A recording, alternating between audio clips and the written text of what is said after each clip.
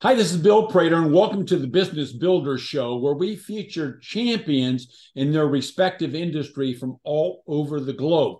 Our mission is to inspire, promote, and accelerate your quest for business excellence by providing timely, provocative, and actionable resources like we're going to do right now. We're going to talk about building a business out of frustration with the status quo, and Bill Spohn is going to help us through that. Now, Bill is the CEO and founder of True Tech Tools, which is an award-winning reseller of tools and test instruments. Bill spent 30 years creating, designing, and marketing a wide variety of test and measuring products that work for technicians in the field, including 10 years he spent each at Bacharach and Testo. Bill's all about science, comfort, health, and energy efficiency.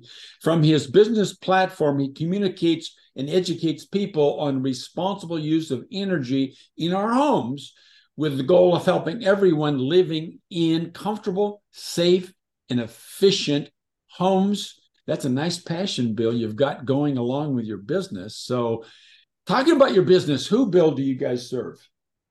Sure. So we serve mainly technicians, so not a lot of consumers, but I call our customers technical consumers because they operate, we're an e-commerce business, so they operate with the same kind of attributes as you would if you were shopping on Amazon or some other website. So we have to present ourselves in that way, but we have to sell with the understanding of how to use the product. So heating and air conditioning technicians, mainly residential, but also commercial and industrial. And as well as another group called energy auditors, weatherization technicians, people that are doing the more complete whole home work. We focus on three groups of people. One, of course, is our customers. The second, of course, you hear a lot is employees, but the third is being good stewards of the industry. So our vendors, actually helping dialogue with our vendors. And there's a growing group of instructors, influencers, tradespeople that are beginning to teach each other. And we very actively support those people too. Together, those folks have, I imagine, a set of problems that you and your team are expert at solving. So give us an idea of the spectrum of problems that your customers and vendors and so forth are faced with all the time. So our customers will go to the HVAC customers. They're confronted with the need to properly install equipment so it operates as intended and it delivers the desired comfort and energy performance that they're consumers. So we're part of a chain of information, I call it, whereby the customer of the contractor wants to be satisfied. The contractor wants to do a good job, but they need to understand the process and then get the right tools to use the process. So our approach is to ask in many different ways, what you are doing, and then to help clarify with best practices the how, and then move to the what of what you should buy from us or somebody else. A lot of times we give away free advice, seminars, presentations, webinars, podcasts. We give away a lot of free advice. We just believe that there's enough business out there where doing a good job and being a shining example will bring revenue our way. So talking about bringing revenue away, Bill, walk us through maybe a case study or something that shows kind of soup to nuts how somebody ends up getting a hold of you and then how you go about actually delivering your products and services. Sure. And it's mainly products what we deliver. And in the simplest sense, we're a store, but we're a store of highly curated products that our team has put together and our customer service staff understands. We like to impart confidence with every sale that you, the customer, can use this in the way you intended to get to your desired goal. We have many different channels. Our main channel comes from actually pay-per-click advertising because there are customers of ours that just search for an item. It might be a refrigerant temp pressure smart probe to do their work. They can search for that term or terms like that, and then they'll be directed to a variety of websites for both pay-per-click advertising, but also we do have a lot of good content on our website. So the search engine marketing picks up that and presents that to a customer. On top of that, we've built a customer base. We've been in business for 16 years, over 16 years. So we have over 100,000 customers. So there's a lot of customers that already know of us or follow us, and we stay in contact with them. We're also connected to a lot of influencers in the industry. Some of them are in our corral. Others we just support that are out there. They do a lot of their own training, their own videos, their communication, their own podcast to describe how to best use the product. So we support them. Some of them are authors of textbooks or manuals and guides. We sell them, not exclusively, but we sell them too. And we just believe in trying to push the best information out there for these contractors to solve their problems. And maybe it's just me, but I'm wondering if my listeners also are wondering. I understand how the user of the product is the technician, but is that actually who buys from you, or is it usually the contractor that buys? I'll call it the technician works for a contracting company. Sometimes I interchange those words. It makes it a little bit murky, but businesses as well as individual technician companies, as well as individual technicians buy from us. It depends on how they're set up. They may be owner operators, so they buy direct, or they may have a tool allowance they're spending with us, or their boss may buy the product. A lot of times it's the more expensive products that the boss will buy, but a lot of times a contracting company expects a contractor or their technician to come loaded with the basic tools. So we will sell to them directly. And a lot of times, frankly, some of the tools we sell, because some of the technicians have picked up on these best practices, their bosses aren't interested in buying them. They're like wait and see attitude. So we have a lot of infiltration into companies where there's a lot of potential, where the individual technician has studied up, understands, and is buying at their own expense tools that their company should actually use. So that's a real big growth potential for us. Yeah, I agree with that totally. I liked when you said the company might provide a tool allowance. Yeah. I find when that's done, the technician will definitely pick a tool that will make the job easier. Yep. And yeah, that's a good way versus even for something as simple as a shovel. You give your laborers an allowance to buy a shovel, they'll get the great shovel, not one that's going to break on them. Sure. Absolutely. Yeah. I like that a marketing approach you're taking. So that probably gives us a little indication about the fact that you're a distributor of sorts. So you got a lot of competition. Distributing may be the same thing. So how do you go about differentiating yourself, Bill, from all that competition that's out there? We boil it down into 4 words, which are part of our logo. It's quality tools and essential support. And that the quality tools is curating the products we sell. We don't sell every brand that approaches us. We don't go looking for certain brands. We get a lot of quality brands now approaching us because we're recognized for this attribute.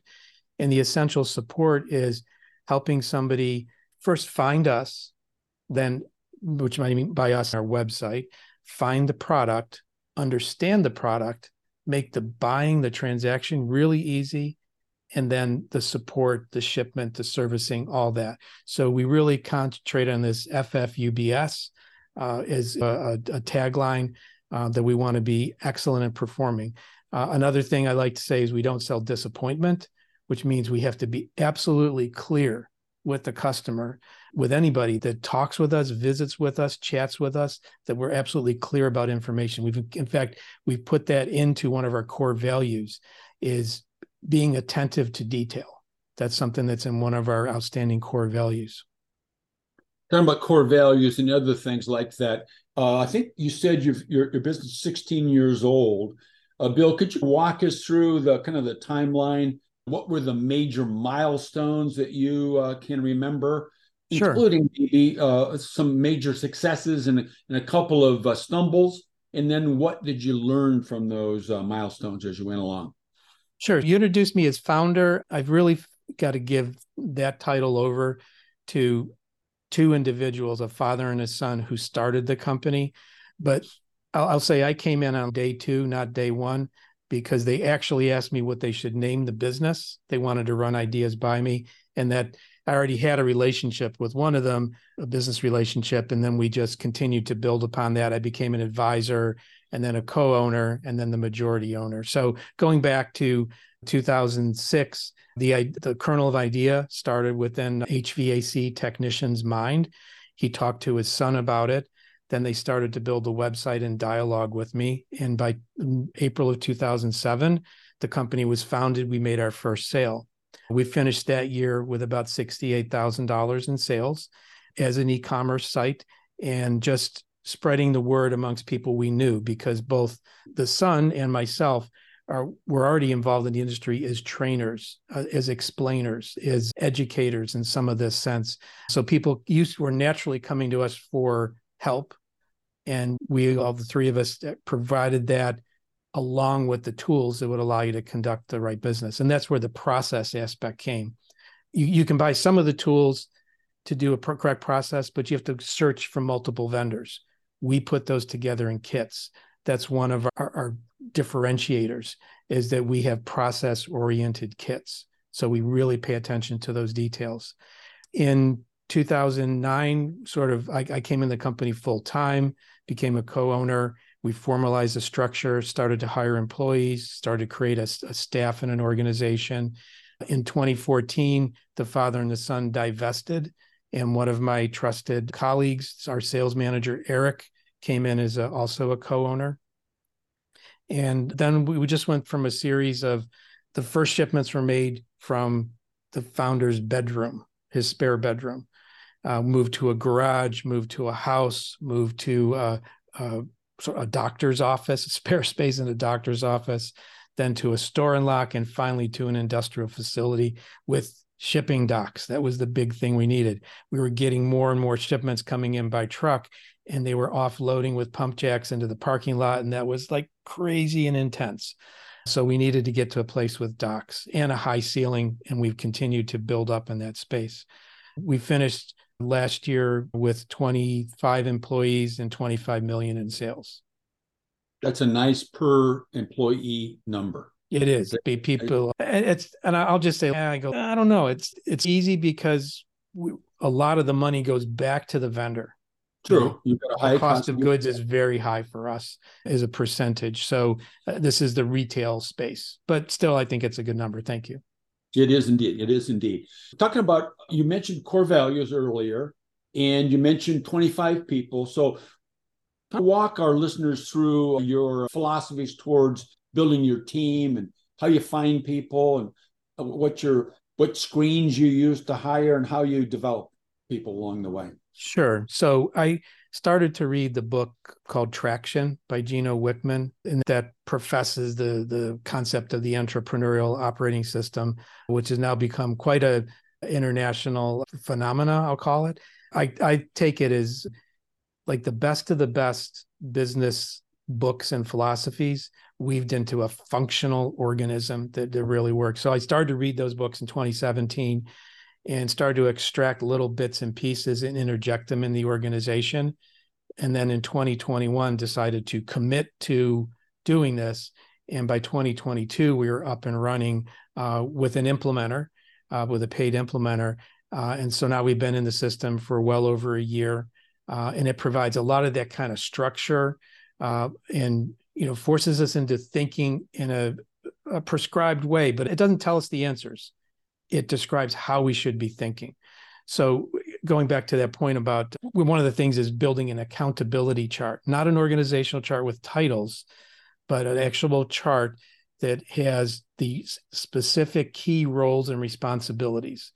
Another thing I like about EOS is it's 3 to 7 of anything, 3 to 7 key roles and responsibilities for a position, 3 to 7 big projects that the company's working on at any one time, and a minimal number of words, just refine so that like our core values, we've got it down to 4.